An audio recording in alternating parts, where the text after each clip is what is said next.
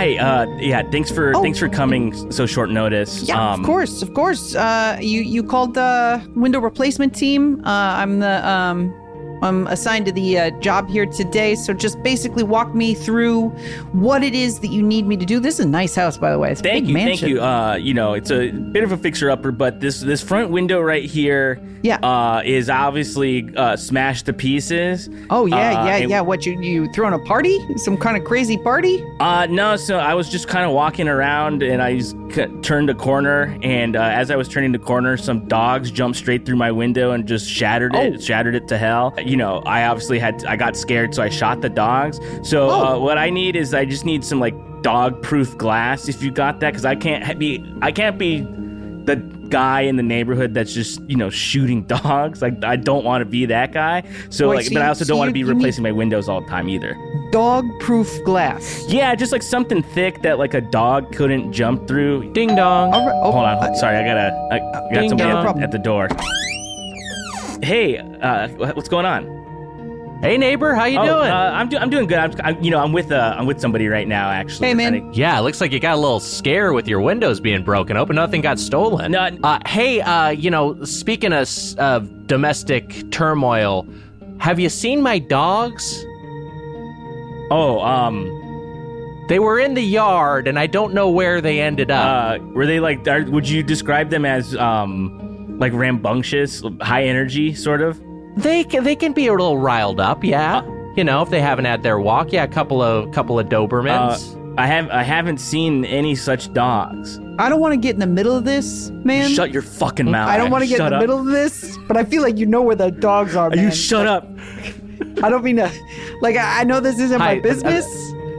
Yeah. Hey. Sorry, who are you? I'm Lloyd's Windows and Fencing. We operate in this area. I'll pay you so much. If you're looking for a window replacement, a fence replacement, I feel like you got to go harder on this guy because I got a sense that he knows exactly where your dogs are. And again, none of my business. Yeah, my windows are good right now, but I'll look you up on Yelp if I've ever an issue. I had a couple. I got my couple Dobermans, Mitzi and Cookie, and they love to play in the yard. Yeah.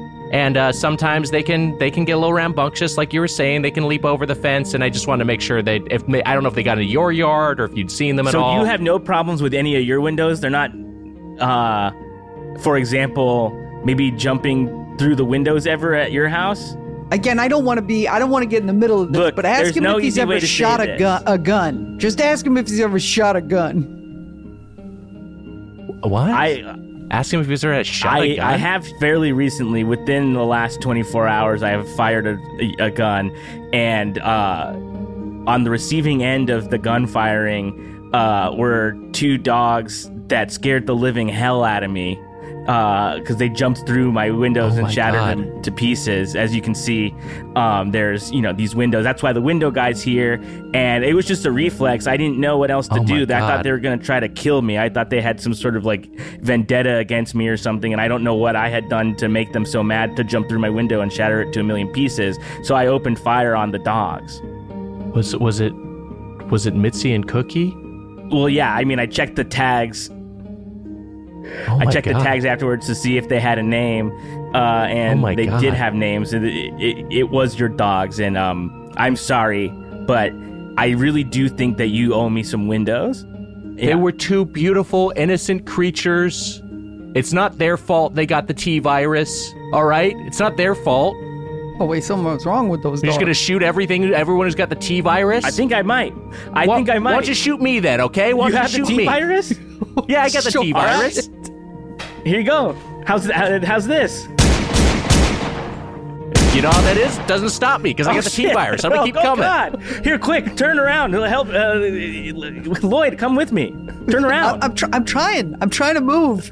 But I keep running into the wall. Oh, God damn it, Lloyd. I don't know how to move forward. Too slow, Lloyd. I don't know how to move forward. We accidentally walk in the wrong direction and are almost a Jill sandwich as we game and tell the original Resident Evil this week on Get Played.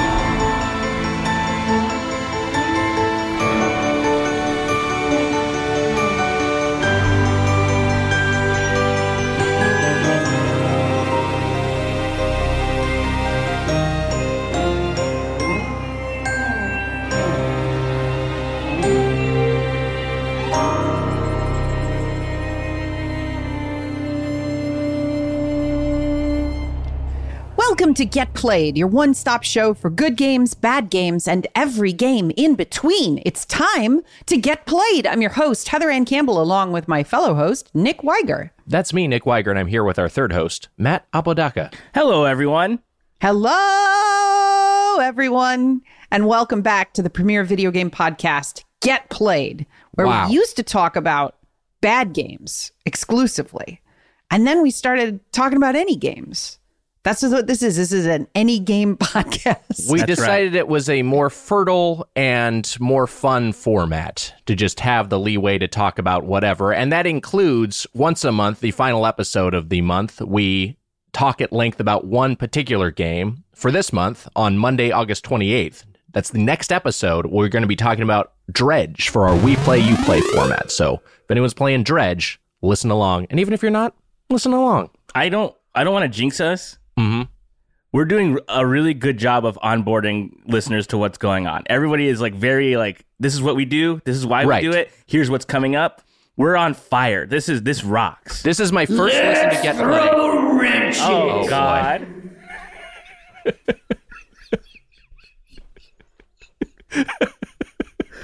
Even earlier than I was just saying, you know what? That's on me. Not even normally his cue is the thing. No, that's way before. That's 100% on me, and all I can do is apologize. No, it's not on you. It's absolutely not on you.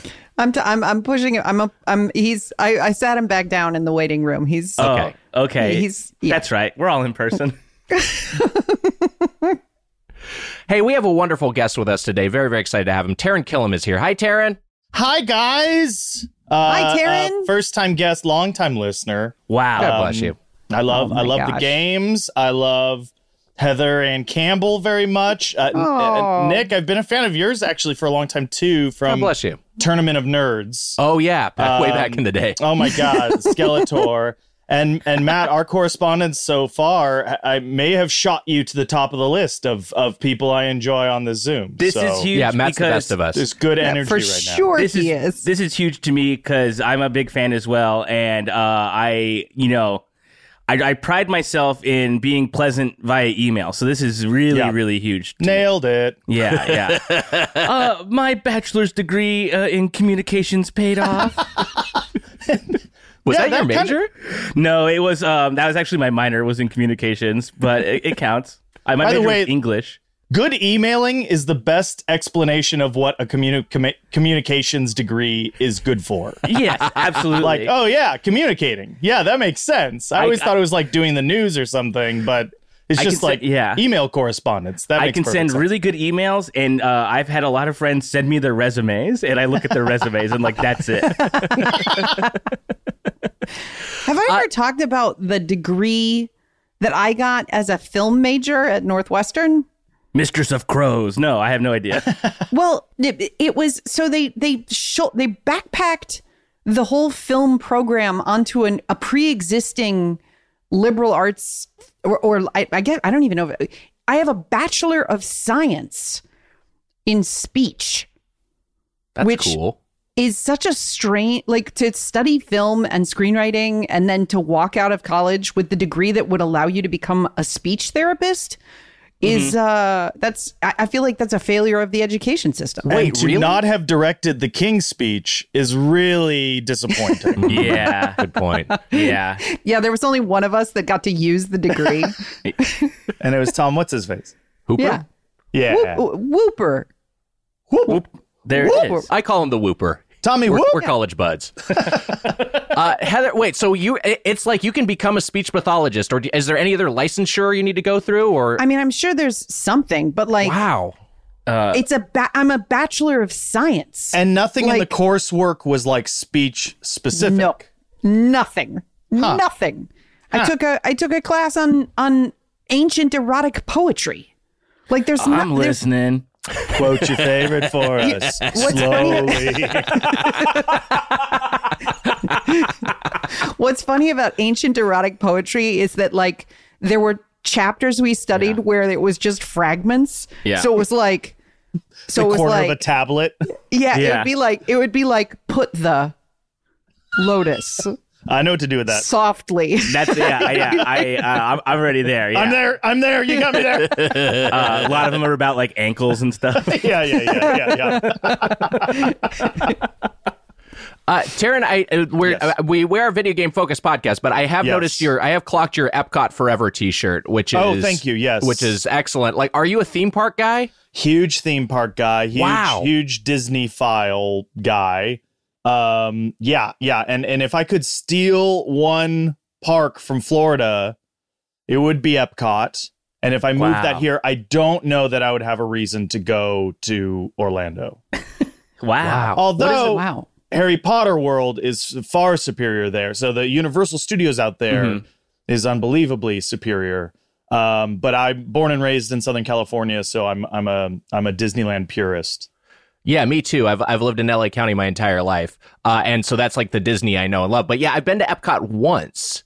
And it is, I found it fascinating, but I think I was at the age where I didn't quite have, like, I couldn't process irony yet. So I couldn't quite enjoy it on that level, which I know is a big part of what people's Epcot appreciation is. I would assume it's changed so much from your last visit. There is a more sincere enjoyment right now. Cool. For me. I was late to Disney World. I didn't go till like 2017. Like, I was a full adult with children. I'd only ever been to Disneyland, and I was so excited to go there. And Epcot did feel like the crown jewel because every Disney Channel commercial had Mickey standing on the big silver ball. Right. And I was like, that's the way to do Disney right. And like Disney World itself is just more quantity, but not necessarily more quality. Sorry to get so controversial so early. Yeah, this is not a political podcast, but Epcot right now, like currently, for the Guardians of the Galaxy Cosmic Rewind ride, that might be the best ride in all of Disney World for my money. Wow. Okay. In the way that Expedition Everest at Animal Kingdom is like the ideal version of Matterhorn, like what we wish Matterhorn would be, Cosmic Rewind is what is an elevation of Space Mountain that we didn't know we deserved. Wow. Yeah. What is it about that ride? Because like I know the Guardians of the Galaxy ride out here, but I assume it's something different. Completely different. Okay. And I went in blind, which was amazing. Are we okay with ride spoilers here? Yeah, I think so. Go off. Okay, great. Thank goodness. It's basically the society that Guardians takes place in, the Nova Corps. They are, because Epcot is an exchange of cultures, right? All world cultures are coming together. And so you can do the World Pavilion and you can have Mexican food, Chinese food, German food all in the same day. The Nova people have come to share their culture with the people of Earth. And so we're going to be teleported on board one of their spaceships. And the way they do that is so cool, so fun. So like in the way that Disney is now making waiting in line part of the ride experience, sort of Galactic Rise of the Resistance, they do that in a great way. There is a Terry Crews performance that's also worth seeing, like A+ for commitment, but in a similar fashion to a segment you do here where you do voiceover, script reading, and then see the actual thing. Mm-hmm. It might be worth doing that for Terry Crews' performance in the Cosmic Rewind of the Guardians ride. Because you're like, whoa, buddy, whoa. Anyway, the ride itself is a roller coaster, indoor roller coaster in the dark, but it's like you're being transported through space. One of the ancients, the eternal people, is like come and stolen this power core, and you're helping the Guardians get it back. Okay, that's just the story. You get on the ride, it loads you in, and it's one of those coasters where the car itself can turn like a teacup. It's not spinning full like in circles, but it can turn to the side, it can turn right, it can turn left. So as much as you're going forward, you're sliding, you're strafing, if you will. And what's amazing is that they use the element similar to the Guardians right here in California, where there's a pop culture playlist from Star-Lord's Walkman. So knowing nothing, I sit on there and then they go, we're going to blast you into space. You are doomed. And suddenly you're in this like launch portal and Gloria Estefan starts blaring like, come on, everybody, baby, do that gunga. And you shoot like California Screaming. You shoot backwards. It launches you backwards. and now you're spinning and like all to that song? What's that song called? I think it might be. I think you said the full title when you were. Yeah. But they have 6 or 7 songs. When it first started, there was like 99 songs. Like it was almost like it was a different one a different song for every ride of the day. Then they pared it down to 6, and one of them is "Everybody Wants to Rule the World" by Tears for Fears. Mm-hmm. Oh, that rocks! If you can get that song, you will have no better sensorial theme park experience for my money. Wow. I maybe have told this story on the podcast before, but I met Steven Tyler once when I worked for Funny or Die. We would used to have celebrities would come in and we'd be like, "Hey, we could. Here's a video we could do with you," and then they'd do a video and whatever. That was the whole gimmick of the site for the few years it was relevant. So Steven Tyler came in for one of those meetings and we talked to him and he was like just a very one of those guys who just like overshares and just tells everything. Anyway, we talked for way longer than we'd expected. The meeting was wrapping up. He stands up and starts to walk out of the room.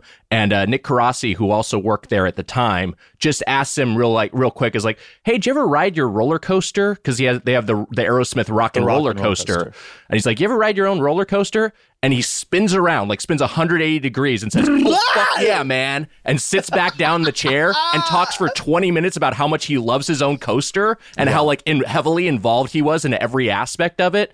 Like he was super intense about like, and then when we're going down like real fast, it's got to be loving an elevator, living it up while I'm going down. It was just like, it was the most passionate I've ever heard anyone talk about anything. It was Steven Tyler talking about his roller coaster.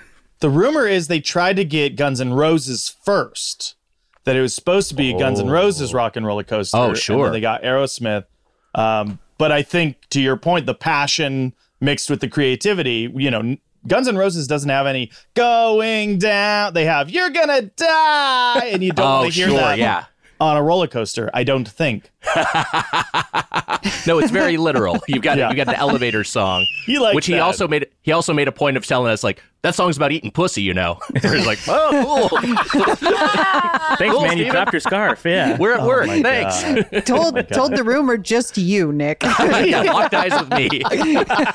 Told me with his mind. Yeah.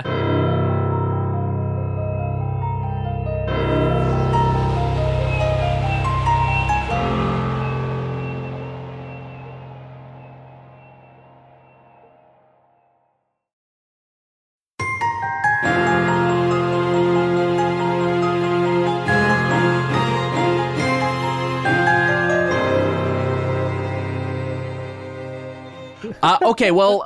Look, I could talk about theme park stuff all day. But we do have some video games to talk about, and so the question to the panel and to you first, Taran, is what are you playing? What are you playing? Oh, wow! God. Oh my God! What are you playing? I'm playing. Well, very to the point for the Resident Evil merchant. I was going to say, be on your nice best behavior. We have a guest. Yes, no, I'm very aware. It's such an honor to meet you. I have purchased ammo and grip upgrades from you many times. Whoa, I recognize you. I love your wagon. love your wagon work. This is a guest. Yeah. That's Right right. here, this right here is a guest.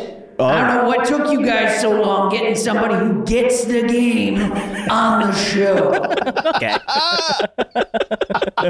Don't need to be critical of the booking process or A lot of our friends have or been anything past like guests, that. so I careful. have been playing, thanks to your speaking of guests, your Gabrus episode, Diablo 4 pitch. Wow. I've never been a big Ooh. Diablo guy, but I jumped into it because of that episode. Wow. And I was in Canada for a month, just family vacation stuff, but I've left behind a level 52 druid and was so excited to return.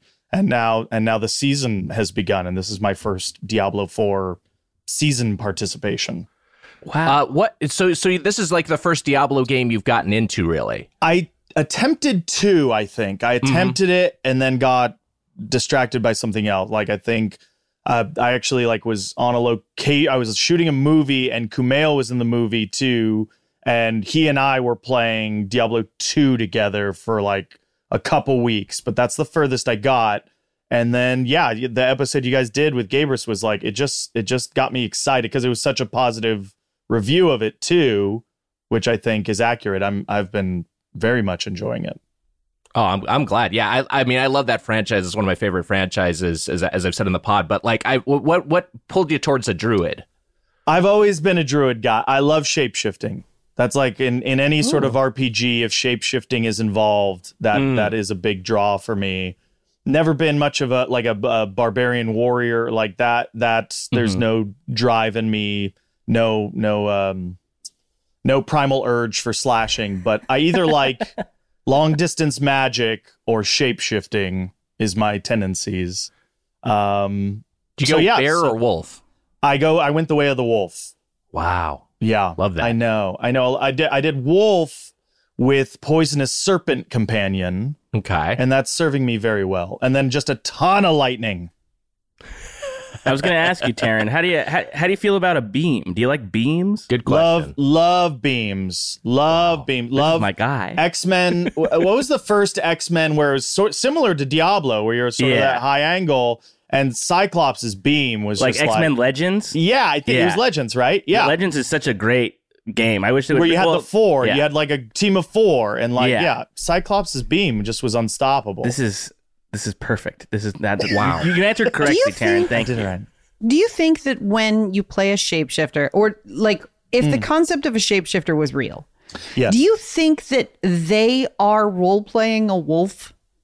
Do you think that they become wolf, like their brain is like wolf? Or do you think that they are like, I've got to act like a wolf? No, only because the joystick controls are the same, are as responsive as when you're in human form. It would be a cool element to a game that when you go werebear, werewolf, or whatever, you suddenly lose control of it for 30 seconds or whatever the time of the morph or the mutation. That'd be cool. That would be cool.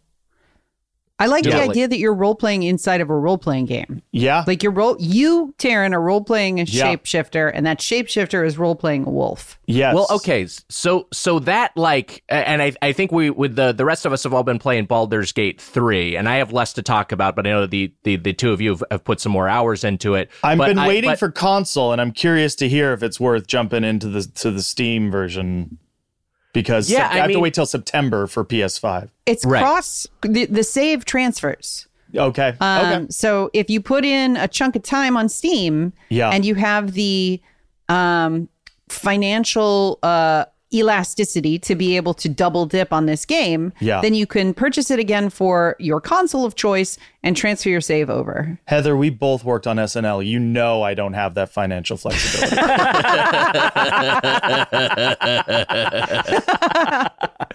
Do you okay? So since we're talking about this, I've been playing with mouse and keyboard, but I understand it controls pretty well with a controller. Is that your experience? Matt and Heather, have you played it any with a controller? I've been playing it on my Steam Deck, so it has the built-in controls, and it plays really well. I will say that there are a couple times when there's a lot you can select at any given time, and so just kind of remembering what buttons do what, and like sort of navigating the play area, and you want to talk to somebody, but you accidentally go sit on a log or something like that can be a little bit frustrating. I imagine my favorite insult, by the way.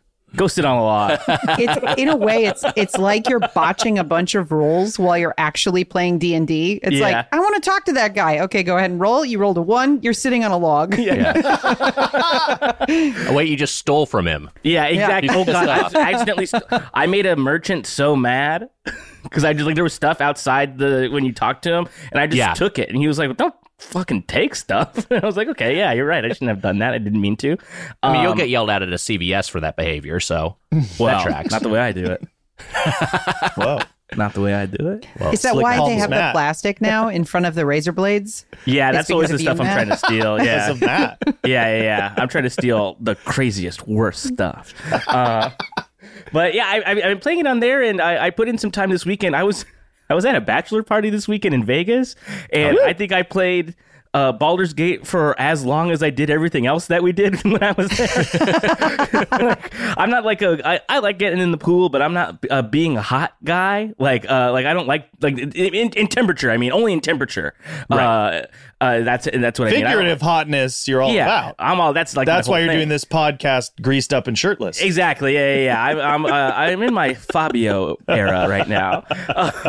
But I played every time they were like everybody was out in the pool, kind of like hanging out. I was off to the side in the shade playing Baldur's Gate 3, and it did attract some of a lot of my friends came over, looked over my shoulder. It felt very elementary school kid playing Game Boy, and you wanted to see what your friend's doing, and everybody was very interested in what I was doing, and particularly what the romance options, how that was going for me. And I was happy to report it was going pretty well. I picture you with like a neck strap for your laptop in the center of the pool. Everybody surrounded you, coked out of their brains, watching you. What's going on? What are you doing? Watching you level up great. your beam as a sorcerer. I'm imagining you're some sort of dark elf sorcerer. You know, I didn't go beam this route because I never played Baldur's. There's no beam in Baldur's. Well, I didn't pick a sorcerer class because I was playing a sorcerer in Diablo 4, and I was just like, I kind of just want to mix it up a little bit. And I had heard that the barbarian class in Baldur's Gate is an easier onboarding for new players to that game, and I had not had a lot of experience with that, so I jumped in there, and it has been pretty easy. But I guess you can respec anytime at a certain point. Yeah. Oh. Right. It's really it's apparently really generous with that. I mean, like, wait, have we all found? I think I can spoil an NPC name because it's pretty early. We've all found Withers. Yeah, you can talk to Withers, and Withers will let you. Oh boy, look for Withers. You got to go to camp, Heather. Here's how I know camp? Heather's playing. She's not going to camp. She's not healing. Gotta go she's to not camp. getting hit. Like, Go to camp. Camp? Wait, what's... Oh, you mean like the sleeping part? Yeah, the we're all sleeping the part. crazy Yeah, I've gone to stuff camp a happens. few times. You got to meet Withers. There's no people there. I mean, there's like the two people that I'm partied with. At a certain point, you'll be going to bed, and they'll say somebody else wants to talk to you, and you'll be like, "Huh?" And then you look around, and then there's a guy there. Bill Withers. It's Bill Withers. I found him in the I was dungeon crawling, and I came across him. I discovered him, and then he started showing up at my camp. That's how he came to kind of be as part of my not my combat party, but my larger ensemble. He's a helpful guy, but he's nasty. I have a He's dog. pretty gross. There's a dog that at my dog. camp. You have a dog? Wait, Yeah, I've Matt, got you don't have a dog? This game fucking sucks. Everybody can just do whatever they want. You got to get scraps. Go get scraps. I gotta go get scraps. Scratch? Pissed. I have Scratch. I'm do sorry, love- Scratch. Get Scratch. I do love Okay. that, like, in an endless MMO role-playing game, and you guys just explain that there's a mysterious traveling wizard man who will let you change your identity and your magical essence, and Heather dropped dog on you, and both of your minds were blown. I gotta get this dog. Nick, I've been playing on a MacBook, so I'm on the worst of all worlds. So I can't right or left click on the mouse because I only have a trackpad, and it doesn't support controllers yet on Mac because it's technically an early build. Oh, so I'm in hell. Like, it is so hard to control the game. I did have an event this week in the game that I thought was pretty funny. There's like a town that's, your perception check says, oh, you're going to get ambushed if you go into the town.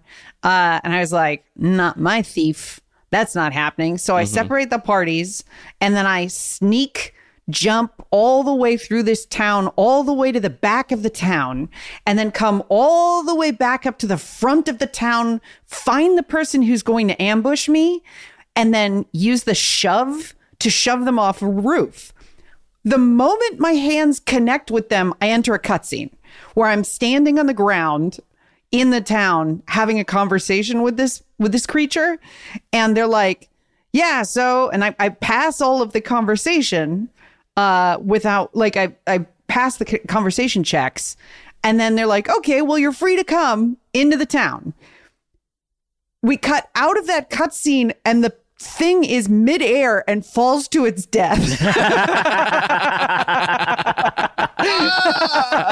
The cutscene ends. Boy, I'm glad you didn't shove me. I'm about to unlock unlimited treasure for you. And what's worse is that then triggers the other things Oh my god. to attack. Right. Because they've all been activated. Like, it was the stealth checks and all the rest of it didn't matter because the cutscene it overturns all of that. Sneak away! Sneak So it's away! a fucking frustrating moment. So I've been playing a lot of Baldur's Gate this week because and I've sort of talked about this on social media a bit or hinted at it.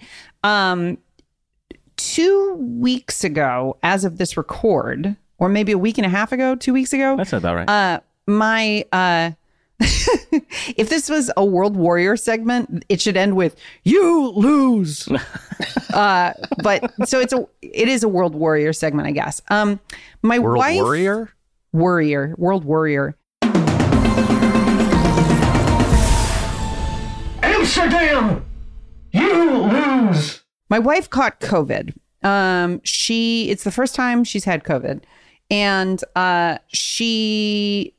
it's the most frustrating fucking thing in the world. She was getting her hair cut, and midway through the haircut, the woman was like, "Ugh, I have such a terrible fever. I am so sick." And Mary was like, "What?" And she's like, "Oh, it's like you can't have a fever at work anymore." And Mary's like, "No, you can't have a fever at work." But her hair was half cut. So the woman finishes cutting her hair, and then Mary bails. Jesus. Yeah. She tells me this story, and I'm like, "Oh man, that sucks. I hope you didn't get sick." She's like, "Me too." 4 days go by, and Mary starts getting sick. But it's not terrible, and neither of us thinks, "Oh, you should take a COVID test," because that just seems unlikely that this woman would have gone to work with full-blown COVID. The next day, Mary's feeling awful. Now, I've hung out with her nonstop for the last 5 days, unmasked. It's my wife. I'm hanging out with her. Yeah. You gotta hang out with your wife. Yeah, my wife. You got to say that too. Yeah. My wife. And we give her a COVID test, and she is like hard red line. So on that day, we start quarantining from one another. The problem is I have now been exposed for 5 days to this gestation COVID period. So I also have to go into quarantine. And also in the rules of the Netherlands is that you have to, if your partner is sick, you also have to quarantine, which means that I have to cancel a hangout with listeners, a full Get Played get together that we had scheduled and I had bought a bunch of fucking tickets for because I was trying to get people in for free. An interview with a game developer in Utrecht who was going to talk to us about a game. And wait, that's a place, not just an art store? There is an Utrecht? It's a great city. I mean, I can't tell if that was a deadpan delivery of a joke. Nick has only been in the United States. Oh, that's Any right. question Yeah, he asks about other places is new information for him. Utrecht Art Supplies has been in business since 1949. I'm reading from the About on the website. This is the Utrecht I know. I didn't realize it was a city in the Netherlands. Nick's actually good about learning because when he doesn't know something, he asks a question about it. And I heard that name just now. I just thought, I'll just not know what that is. So it's now been 7 days that Mary has had COVID, and I have still not tested positive. But I've also had to cancel my trip to Retro Mesa, the retro video game conference in Norway, and my attendance at Nobuo Uematsu's concert and David Wise's concert. This fucking hairdresser has ruined my goddamn life. Wow. Out them. And also, Mary published a negative review of this woman and was like, not only did she give me a bad haircut, but additionally, she told me she was sick midway through, and 4 days later I have COVID. And the woman got so fucking defensive on Google reviews and was like, well, you must have caught it at Pride weekend. Joke's on her. Mary and I stayed in all day on Pride weekend. Because we don't like crowds. We have no pride. We just watched. you can tell that she's like my soulmate because we watched JFK by Oliver Stone on Pride Day. Yeah. Which is also how that woman probably gives the haircut. Back and to the right. Just move your head back and to the right. I also got COVID for the first time in Amsterdam. Oh my God. Shit. Wow. I'm pretty sure I got last summer. It was my first time ever there. Had a wonderful time. My favorite moment was walking through the red light district in the middle of the day, and my then 13-year-old daughter saw a woman in a window and went, "Oh shit!"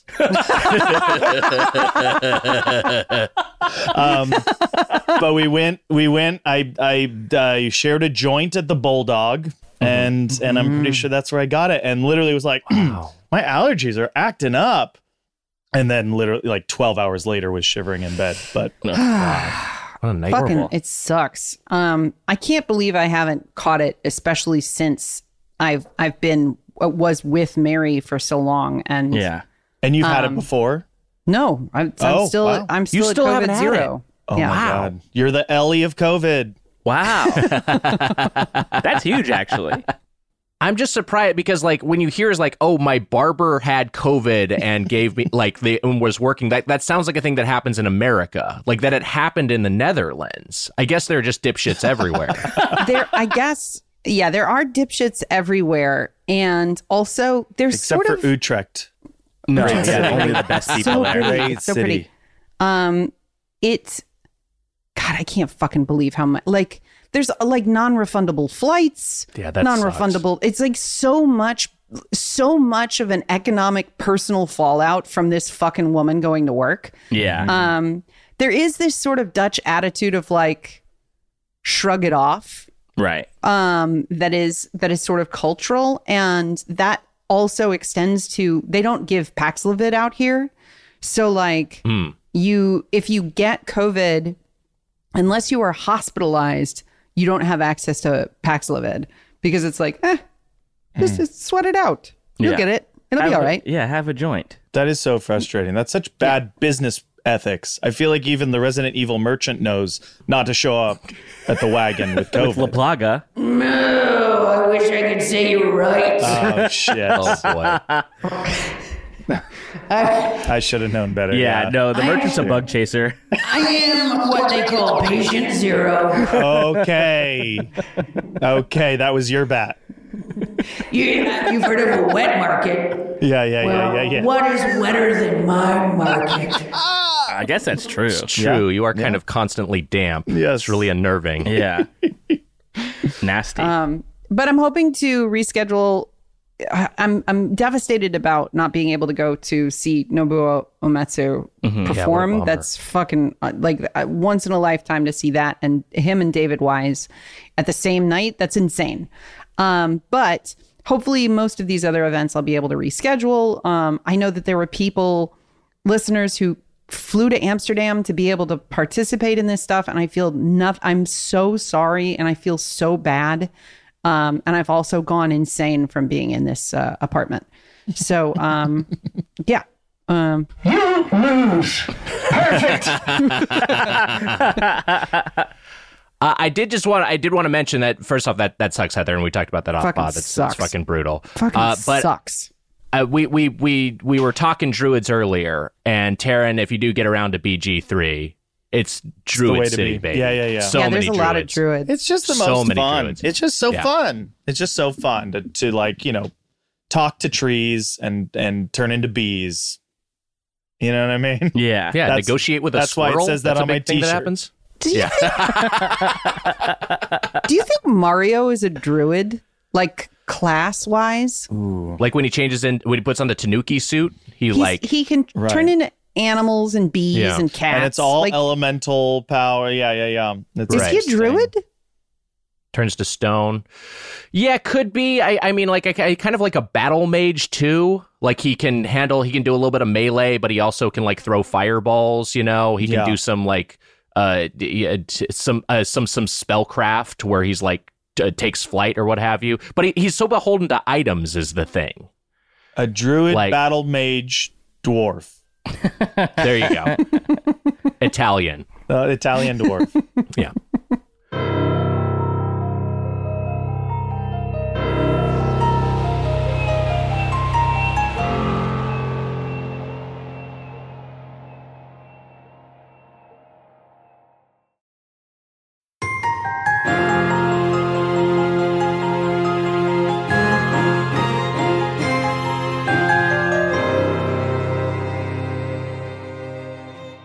Let's talk a little bit about Resident Evil, because this is a big thing we wanted to do today, Taran, with you, which is you told us this is one of your favorite games, or just like a game that like is really meaningful to you. It's my favorite video game ever, and Resident Evil 1. Yes, wow, it's the first game that affected me like viscerally, emotionally when I wasn't playing it.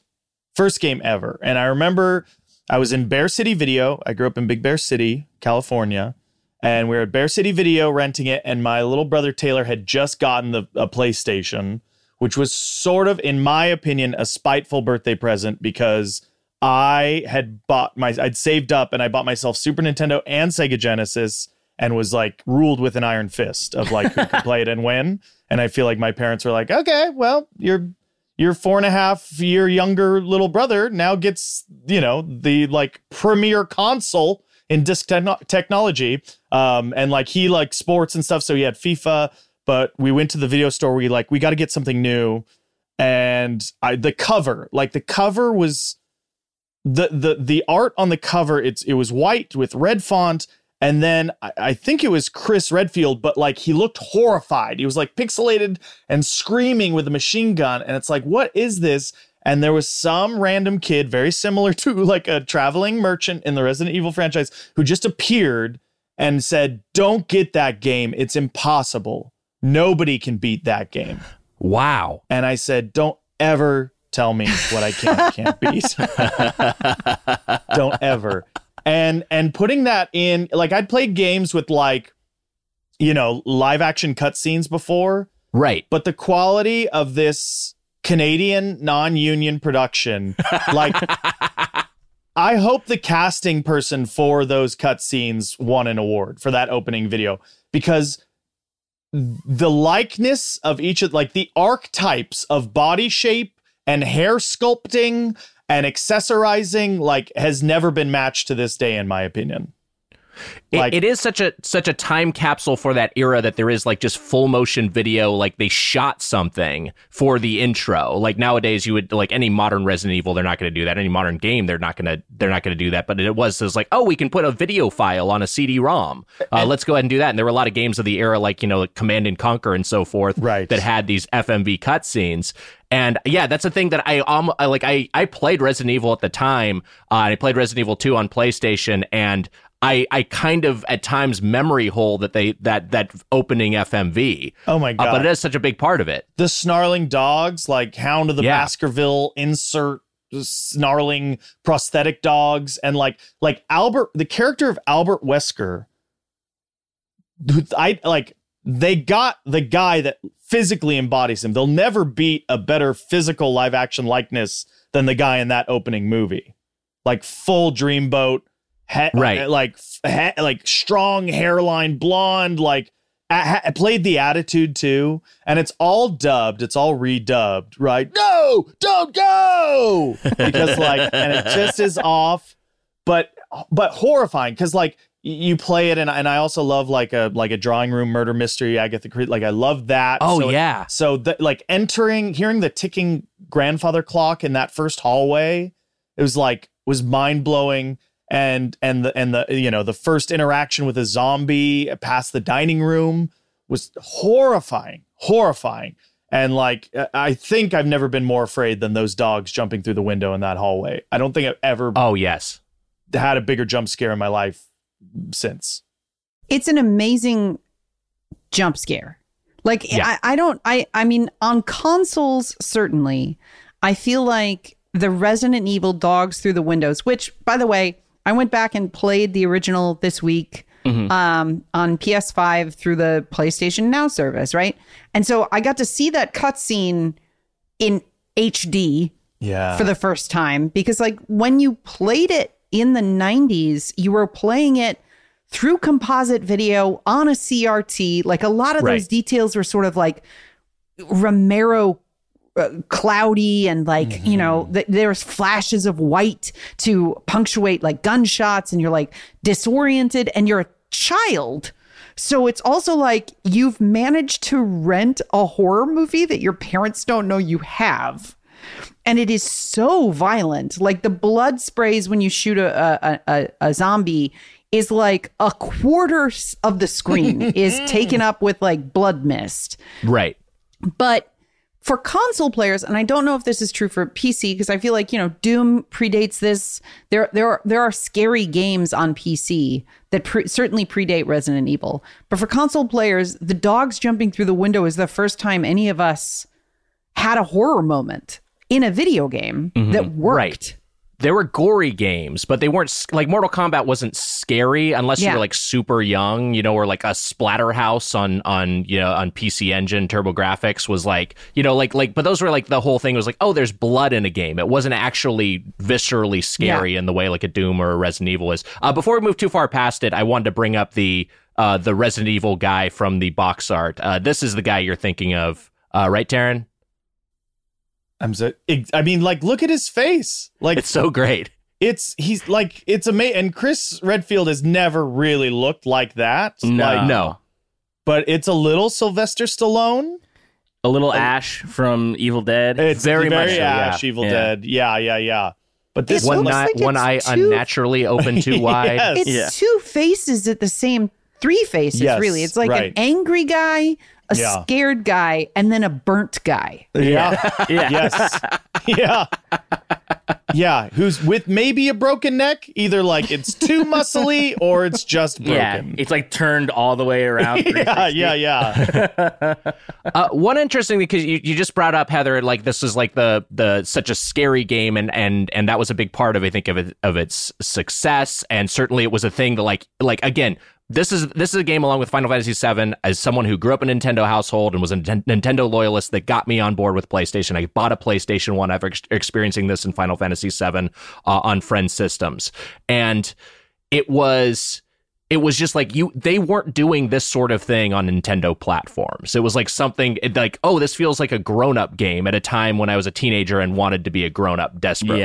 And then also the other thing is that Alex Garland, who wrote 28 Days Later, Danny Boyle directs it, and that's like the movie that kind of has leads the resurgence of zombie is now a genre in part because of 28 Days Later, but a big part of where that movie came from, just talking about the Ouroboros of influence, is like he was a fan of the Resident Evil games, and that like put him, you know, like and those games obviously came from the George Romero zombie canon. So it's just like, it's kind of interesting how important Resident Evil was as like kind of a pop culture touchstone in terms of where we are nowadays. There's so much. I mean, there's zombie is just like, I feel like that's like what Western used to be. Right. Yeah. It's also the first game that is marketed as survival horror. Resident Evil. Oh, that's a great point. Which then becomes, I mean, so much of the tension of the Resident Evil game is not just, is there a zombie around this blind corner with your pre-selected camera angles so that you can't really tell what you're about to run into.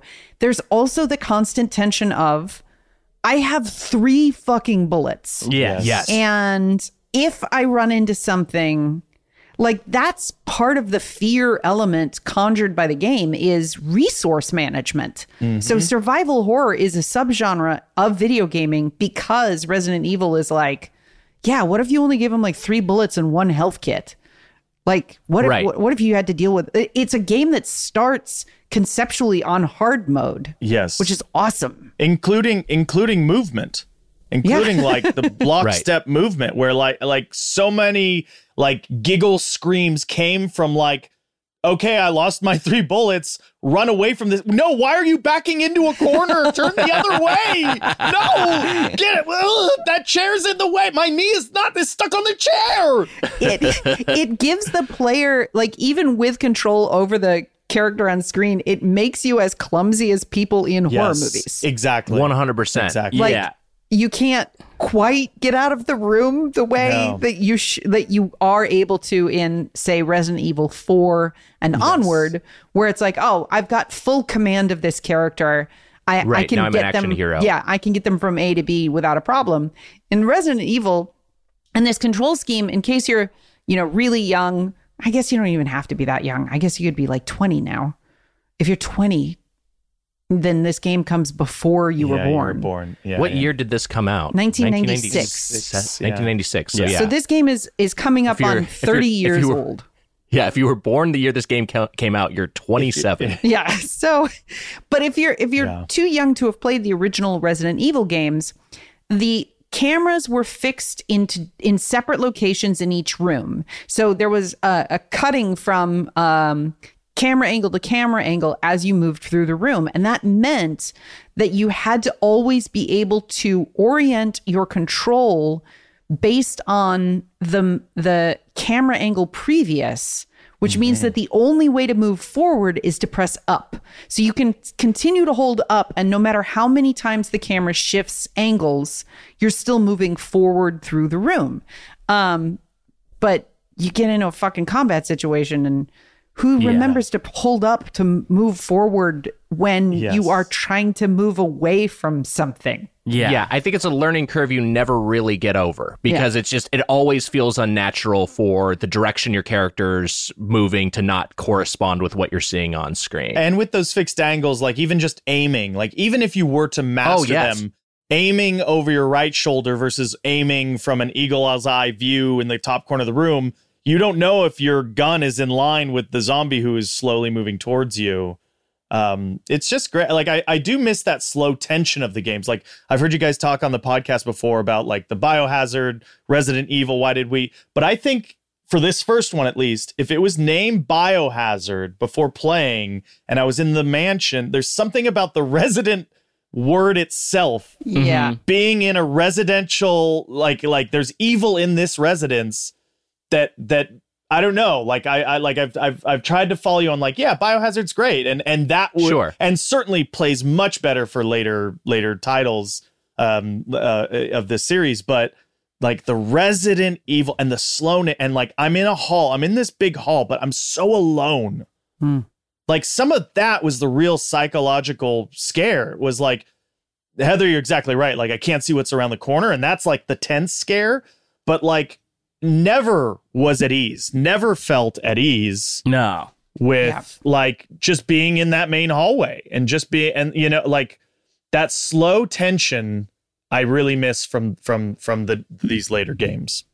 It's kind of a key to, and that's a good observation, because it is like you feel isolated. Yeah. And I think there weren't a lot of games that necessarily explored that. Even something like Doom, a game I really loved, but like that game is like there's monsters just everywhere. There's not really a point where you're like, oh man, I'm alone and I don't know what to do, and I don't know what else is out there. What do I do next? And then like you might go into a room with a statue with a glowing jewel eye, and it might just be a puzzle room, and you might be okay. But it also like is such a it's the only game that I have replayed over 10 times because 10 times.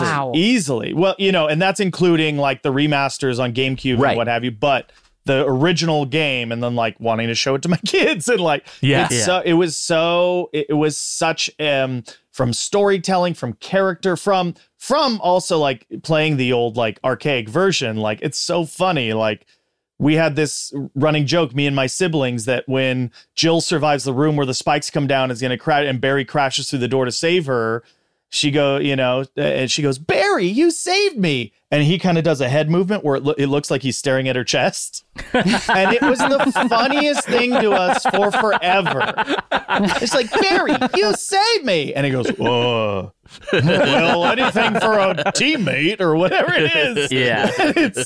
But like, it just meant so much, but it gives it some place to build to that slow pace. Like in the way that games don't as much, like I feel like Tears of the Kingdom and more Breath of the Wild like gives you that, you don't even know what you're in store for, because by the time you're under the mansion in the Umbrella facility fight, like it does change significantly. Like Yeah, the look and feel and pace of the game changes so much, but they've earned it too. So it's so exciting. I just love it. I love it so much. The game was before just real quick before we move on.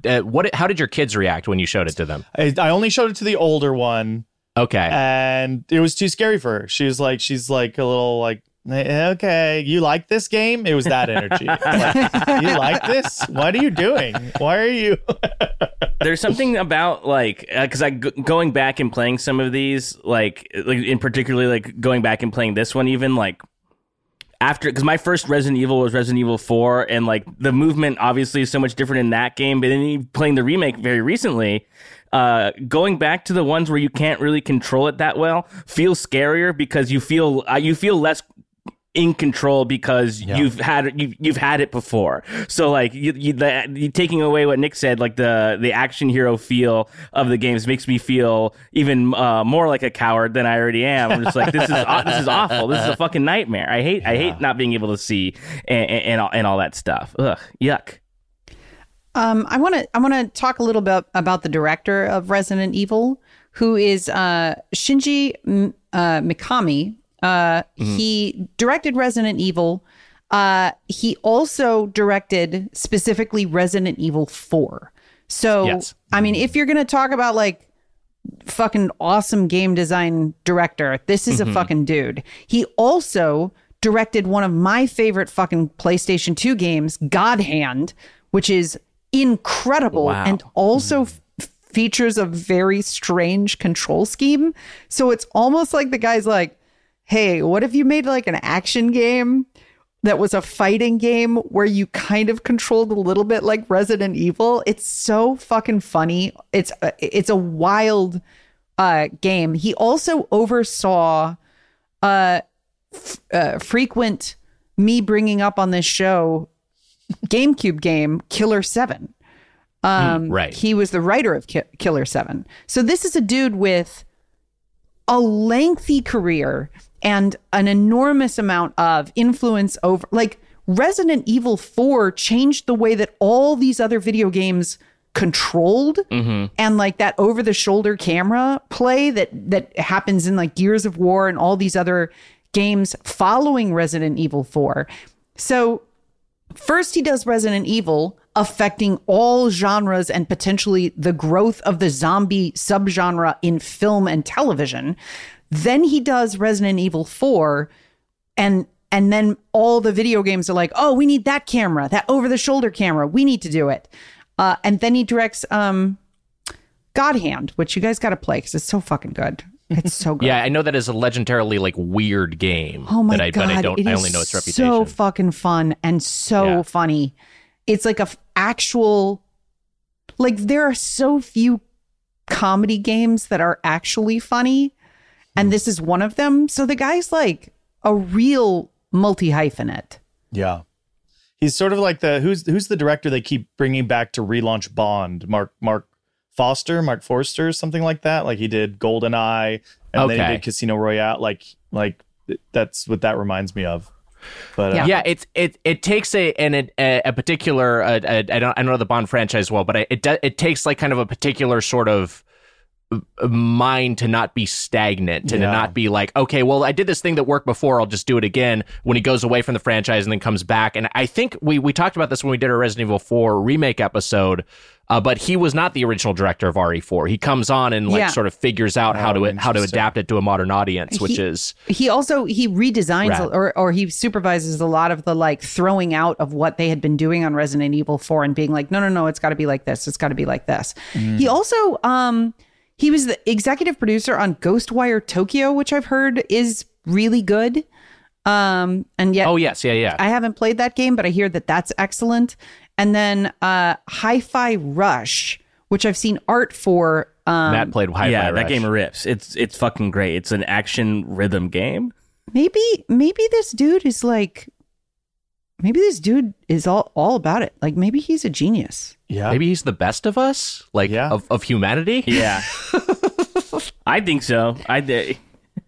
I think that's like, he's at very least very interested in input, like not maybe necessarily like what the story or like the thing is. He's like, no, this has to control Strange. Like this, like we got to do a new thing with the control. That's his whole thing. Yeah, every game that Heather referenced was like, oh, he's tapping into the experience of the player more than like he's tapping into what frustrates me, what brings me joy, and like how do we keep the tension so that the achievement feels even greater.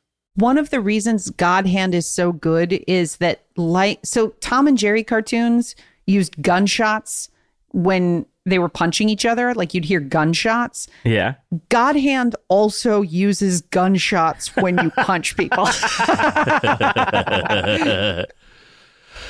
There's one, we were talking about resource management earlier, and the thing that stressed me out, I think, the most from the original Resident Evil is ink ribbons, which is how you'd like, because it was not at the era of, I could save anywhere, unlimited saves. It was like I had to manage when I could end my play session and resume it later. And I don't know. I mean, Taran, do you have it? Like, I certainly think as a kid, when your playtime is not necessarily controlled just by you, that was definitely a thing I was like really conscious of and always stressed out about. There absolutely were attempts to like circumvent that by leaving the machine on, like going into the typewriter room and then just leaving the machine on while I went to school, and like certainly did not work out well because it just came on like surprised I did not start a fire with just leaving that disc spinning for 8 hours. I remember the stress of that, but I also like the ego of myself as a player was like, how far can I get without more than 100% protecting it? It's like, am I gonna be docked for having saved 8 times as opposed to only 4? So that was a game. The resource stress for me was herbs, like the herbs always, and like getting the best like wanting to have a red and a green. And then ending up with 3 greens and then combining 2 of the greens for whatever, and then finding a red and just being furious at myself. Like that was the real head game of conservation for me during that game.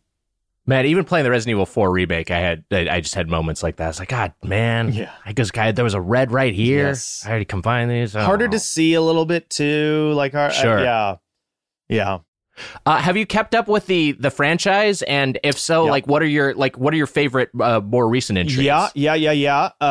Resident Evil, where you're in the house with the family and that's 7. That's 7. Yeah. That was like, we're back. And again, because we're back, the resident element of it was really capitalized on. Like I probably was most disappointed by the most recent one because like werewolves aren't zombies. Yeah. Like werewolves aren't zombies. And like I liked a lot of the character design. I liked the mysticalness of the sisters and stuff, but it never like capitalized enough to me in story. Like I feel you got a lot more of their relationship in the story of this weird family that like out of the game, like reading journal entries or whatever. And so I didn't love that as much. 4 was absolutely great, but it just was different. Like shooting axes out of the air, I was like, that's cool as heck. But this is not the same. This isn't giving me the same fix. And this is scandalous because I agree with your take that 5 is crazy racist. Yeah. But there is visual and gameplay stuff that I do like. Almost like leaning into daytime hot desert like setting as horribly just tasteless, as the narrative of that is, and pharmaceuticals and robbing third world countries of proper care and testing on them. There was something that I enjoyed about that gameplay that had nothing to do with the story of it. Yeah. Daytime is interesting for horror. Like, you don't see it that much. So, like, you know, a movie like Midsommar comes along and the entire thing is in the daytime. And you're like, this is fucked up. This is, this is worse. Well, since there seemed to be set on remaking the entire Resident Evil franchise anyway, it feels like 5 is a one they could try to figure out how to mute some of those more offensive qualities of it. I don't know how they're going to. I don't know either, Like, I wouldn't even... I don't know, man. Maybe they'll just skip it. They might. They might leapfrog it. Yeah, I mean, 2 is fun. But even everybody loved the remake. There was something about the character of Mr. Nemesis, like the fedora, like it's just, there was a silliness to it where like, and look, like, not that I'm going to argue, you know, a giant snake in an attic isn't equally silly in its own way, but I also I didn't feel safe in a police department. I don't know. It just felt like, it didn't have the same oomph for me. I love Zero. I think Zero is phenomenal. Oh. And I really love the characters. Zero was Zero. was on GameCube, yes. And it's almost yes. It's a precursor to, you know, the Alpha Bravo team's mashup of the original Resident Evil. But I really enjoyed that one a lot. But it is like I'm because of my experience with the first one, I have consumed all Kool-Aid. I will be first in line for any future release. Do you keep up with the lore, or is the lore secondary to the way you, like, because I've watched some of these CG Resident Evil movies and I'm like, this is so fucking baffling to me. Do you, like, when you see any characters Jill Claire dynamics, any Chris Jill Claire relationship dynamics, I do. Like, Leon worms his way in, but I'm not like Leon. I could take or leave personally. Sure. But anything like, because it also like it just hit on every level, because the Stars team, there was a Predator feel of it too. You know what I mean? Alpha team, Bravo team, like we get to the chopper, like it was all of that. And the specialists of it, like I love a team of specialists. You're the sniper guy, you're the muscle, you know what I mean? Like that's role playing. You're the master of unlocking. That's probably my big draw of D&D is like, oh, we as a team come together and you know, complement and fill in the missing pieces that otherwise we would be weak without. I'm not saying that right, but I think you know what I mean. Yeah. But I just 100%. So in terms of like larger world, because then it's like the movies never did it for me.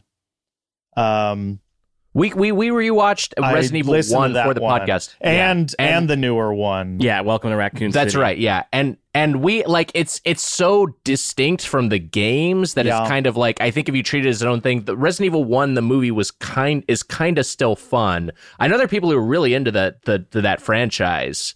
But I haven't watched all of it. Isn't there a brand new Resident Evil TV show or movie or something? There was a Netflix one that was canceled, and then where Lance Reddick played Albert Wesker. Everyone said that he was the best part, and you know he's since passed. But then there is also an animated movie that just came out pretty recently. I think it's called Resident Evil Death Island. Yeah, that's right. Death Island. It's crazy how many swings they take with this franchise. They're just like, it feels like once a year a new Resident Evil property's out. The Ninja Turtles of video games. Yeah. Right. Yeah. That's interesting to think about too, because not to get too into Ninja Turtles, but like I saw the new one and I quite enjoyed it. It was a lot of fun. But then looking back, not a single one of the other ones are reviewed well. And I was like, well, wait, people liked this like enough to keep bringing it back and trying again. But like it's the same with Resident Evil. None of them are technically good, but they just keep keep doing it. Yeah.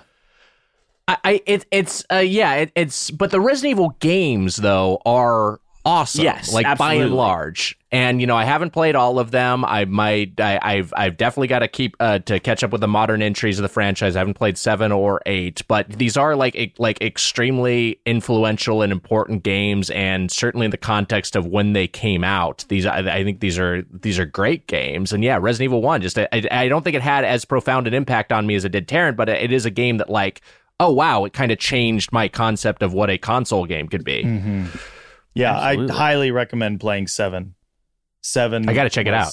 Yeah, it's so good. There's a full level that like your Drew Barrymore and Scream opening scene level play is phenomenal and terrifying and simple but intense. And then the game starts and you're in the house with this and I was just like, oh my God, this is this is the best it's been since the first one. Wow. Does it do the move where it hits you with the title card after that? Yes. Because I always loved that in the game. Hell yeah. Yes. Where you're like, there's a full story. Like, you've gotten a full story before the game starts. It's amazing. This is a different franchise, but did you get to mess with PT ever when that was a thing that was available? No, I don't think so. No. Oh, the Guillermo one, right? Yes, I did. Kojima one. No. It's hallway game. The worst thing that's ever happened to me. It's fucking, it's the scariest thing I think I've ever seen or experienced. It's so fucked. Oh, wow. Yeah. Yeah, I remember when we covered it, I played it with Mary, and she was like, I don't like this. Yeah. I don't like this. I like feel bad. Yeah, it's awful. Yeah. Yeah. Heather, should we watch this thing you put in the chat? Well, so yeah, I shared with the room footage of the Resident Evil theme restaurant in Japan, which we can share. I suggest jumping to like midway through the video because it's a promotional piece. It's very long from Capcom, but in Tokyo they often have these theme restaurants. I once went to a Cowboy Bebop theme restaurant in Akihabara, but this was the Resident Evil restaurant in 10 years ago, the Biohazard Cafe and Grill. Wow. That's a nightmare of a name of a place to eat. Here we go. Pets are missing, or talking about the Arklay Mountains and the mansion up there, the mansion incident. They have down here, newspapers a little, on the kind of shout out walls to the movie a little from bit. Just all kinds of Resident little Evil things. Eagles series. Pet Shop, all kinds of little things that really help set the tone. And as you walk in and enter the Biohazard Grill, it would make sense only to have some ornate crest you would have to adorn the door with before it would even open. So I assume someone has since solved a very elaborate puzzle to get this crest up here, which now allows us to proceed inside and see the rest of the restaurant. I'm in. I love it. I'm in. You've got your waitresses are in police officer outfits. Beret, yeah. And then they sort of do a replica of the police station, where you eat. And then the menu hand you like handguns, Salisbury steak, God. and they give you handguns at the table. That is Very different experience in intense. America. Yes. Oh wow. Look at They're carving meat at the table. Yeah, they ordered some kind of like beefsteak. It comes served on a skewer, like a body length skewer, which then you cut off hunks of meat in order to eat. She like picks up the gun and shoots at it. Yeah, just A1 sauce squirts out of the barrel of the gun. I love the idea of a dining experience that's supposed to evoke police lobby. Oh, like, boy. This whole thing kind of is deeply cursed in a way that I don't. Yeah. Also, those guys making the video are exactly who I think would be eating there. Very bold windscreen on that mic. Yeah. We should because the crest was mentioned, and you talked about this earlier a little bit, Taran, and I know we talked about this a lot, but we should touch on the thing that I fondly characterize as Resident Evil's shitty little puzzles, which which you start in Resident Evil 1, they don't make any sense in terms of the environment. Like, it doesn't really, like, it kind of makes sense in terms of where, like, it being a mansion, but once you're in the police station, once you start to get into different environments, and you're still like putting jewels into statues and putting crests onto paintings, it's like total nonsense. But I think it is a thing I have a lot of fondness for, and I always want to see one of these games. I love the absurdity of its practicality. Like, if this is a well-functioning umbrella facility, who needs to put a blue and red jewel into this tiger's eye to reveal basically a gun room?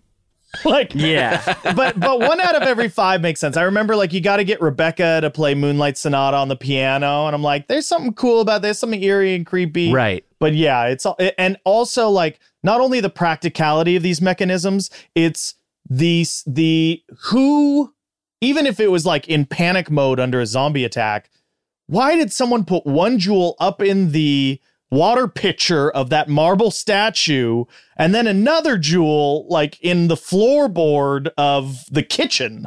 Yeah. Right. Well, also, like, one of the very first things that happens is you get a map for the first floor out of a statue's vase. And it's like, who needed a map of their own house? Yep. Why did they print it? And then why did they climb up on top of a statue and put it in a bucket? Yeah. Yeah. But thank goodness they did, because boy, it was fun to get it. Any closing thoughts? Anything we missed, Taran? I don't think so. I mean, some of that voice acting stuff, I've never been able to track down really, like, but also the sound of the footsteps, the heavy footstep of the first Resident Evil, the clop, clop, clop, clop, like is so dear to my heart. But yeah, Barry, where's Barry? What a mansion. Like, to have a time machine and travel back to those recording sessions and just see, like, yeah, all right, but try it again. Really lean into what There's also one other thing about the game that I want to, like, sing the praises of, which is in this era of gaming, load screens in between individual rooms was such like a chunky part of hiding the programming behind a curtain. And in like Final Fantasy games, you do a really slow fade in and out when you'd go from area to area. Resident Evil covers that load time with a door. Like you open a door to go into a next room, and there is a slow, rendered in real time polygonal door that slowly creeps open and ushers you into the next area, which heightens the tension. It was a great cover. Like it's a Kojima level, like, oh, what if, and now that you don't need those load screens to happen anymore, those elements are still preserved in, like, if you're playing it on a PS5, you still have to open the door and it still fucking works. Like, you're still like, oh, what's going to be, am I going to like immediately get a jump scare from a zombie? Am I going to get like a beautiful ornate pool room? Like, what's going to be on the other side of the door? It's a really good bit of design. 100%. Well, hey, we were talking voice acting just a second ago, and I think that segues nicely into our segment. Let's see how we stack up against the most memorable voice acting in video game history. It's the return of VO Theater.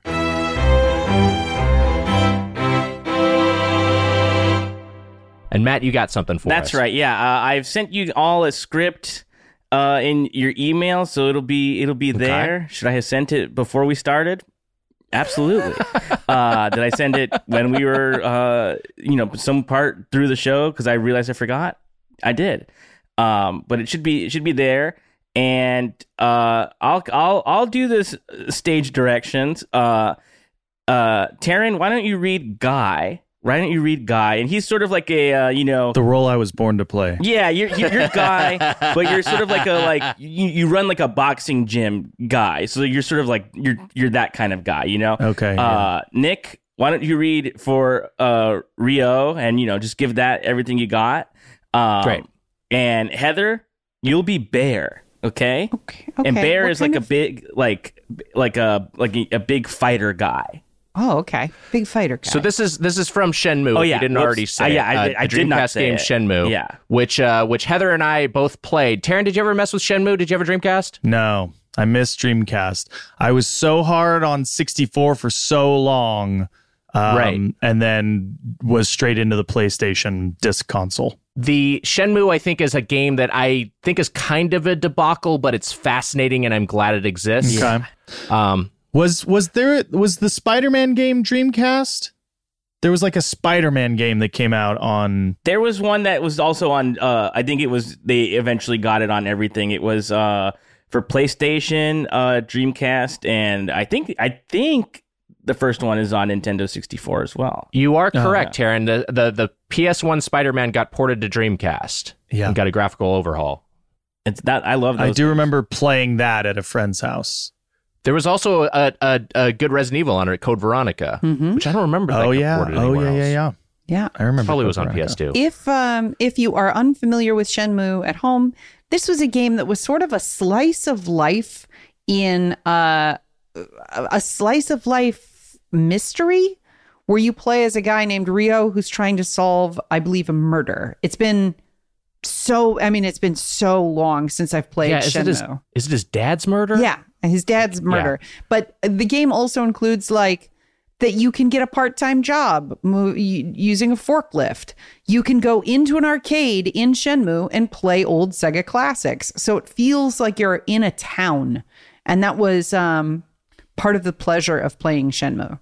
But it has a really ambitious game that the world and technology were not like really ready for. But like if like the Yakuza games are like a modern version of what Shenmue was trying to do. Absolutely. Yeah, you can draw a straight line from Shenmue to Yakuza for sure.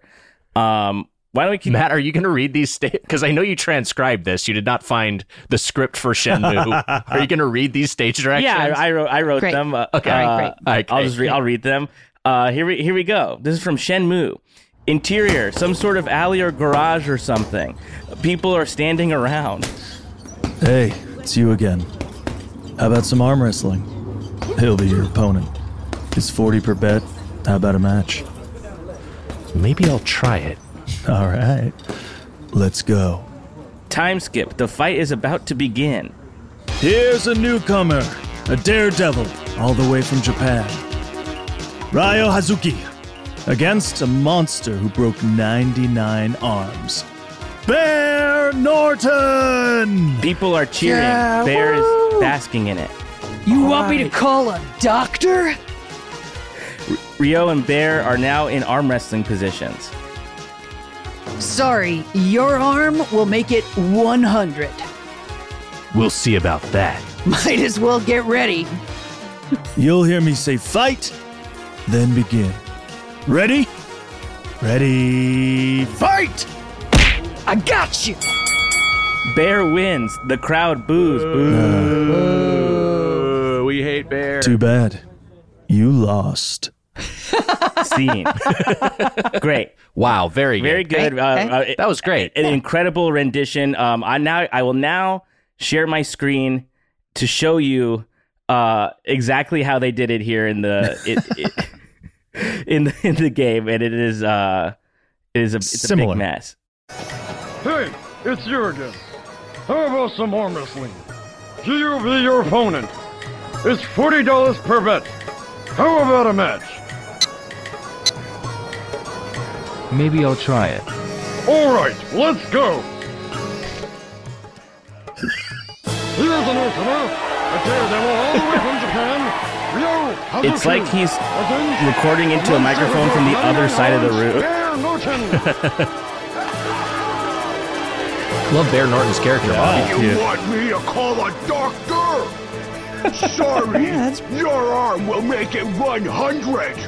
We'll see about that. Might as well get ready. You're gonna say fight. Then begin. Ready? Ready and fight. I got you. What the hell?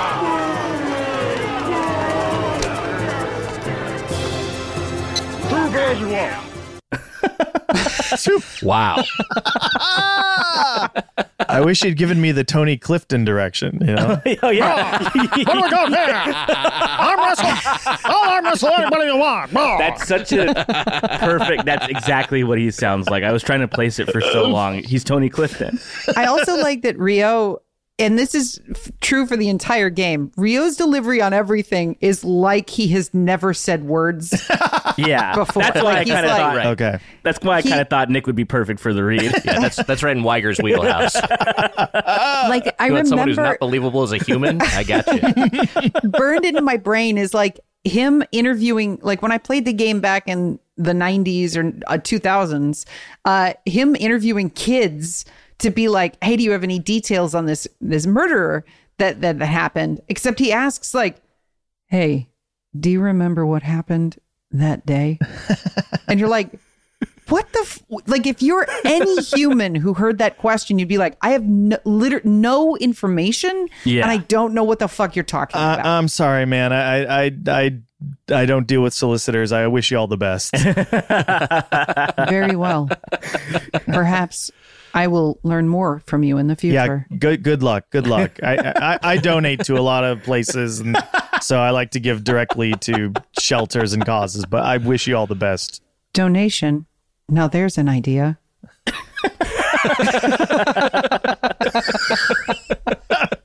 It did. It's those graphics, seeing those graphics, it made me real hungry for some Time Crisis. Oh yeah. Oh yeah. Yeah. It was just in terms of like color palette and the like. It just I was like, oh, I miss me some Time Crisis. Yeah, some aggressively visible polygons. Yes, yeah. I love it. There's something about those early 2000s arcade visible polygons where it's like the refresh rate is 120 frames per second. It's so smooth and pretty. Yeah. But it's also you're zooming in really fast on like a mannequin's face. Yeah. It's great.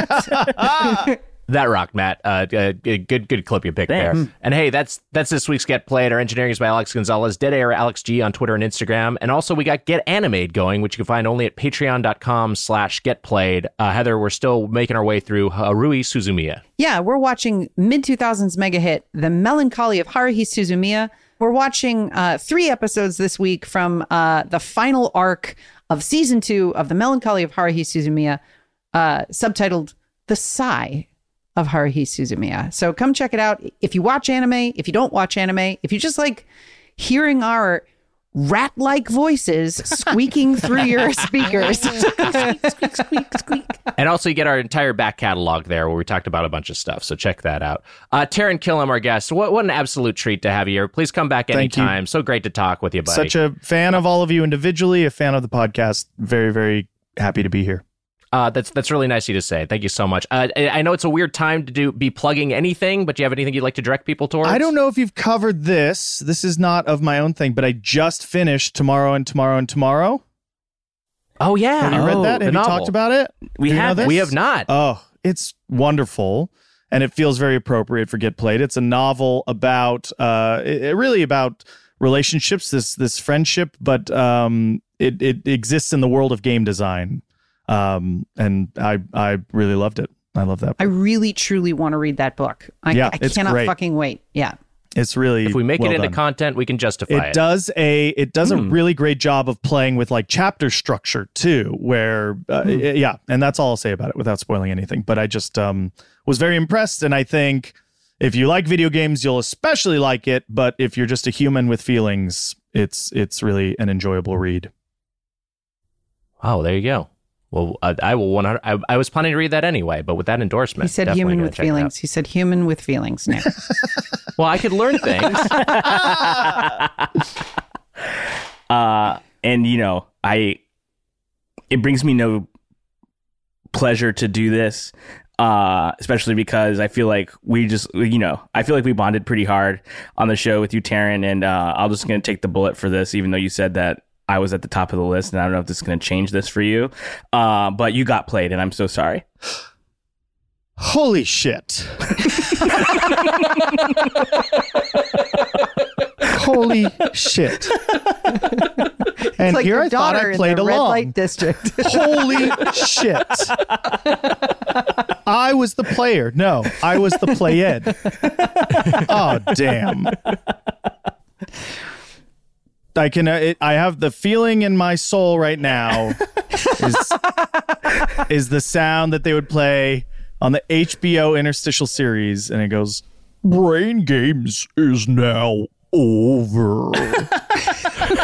But I'm going to change Brain Games with Get Played. Get Played is now over.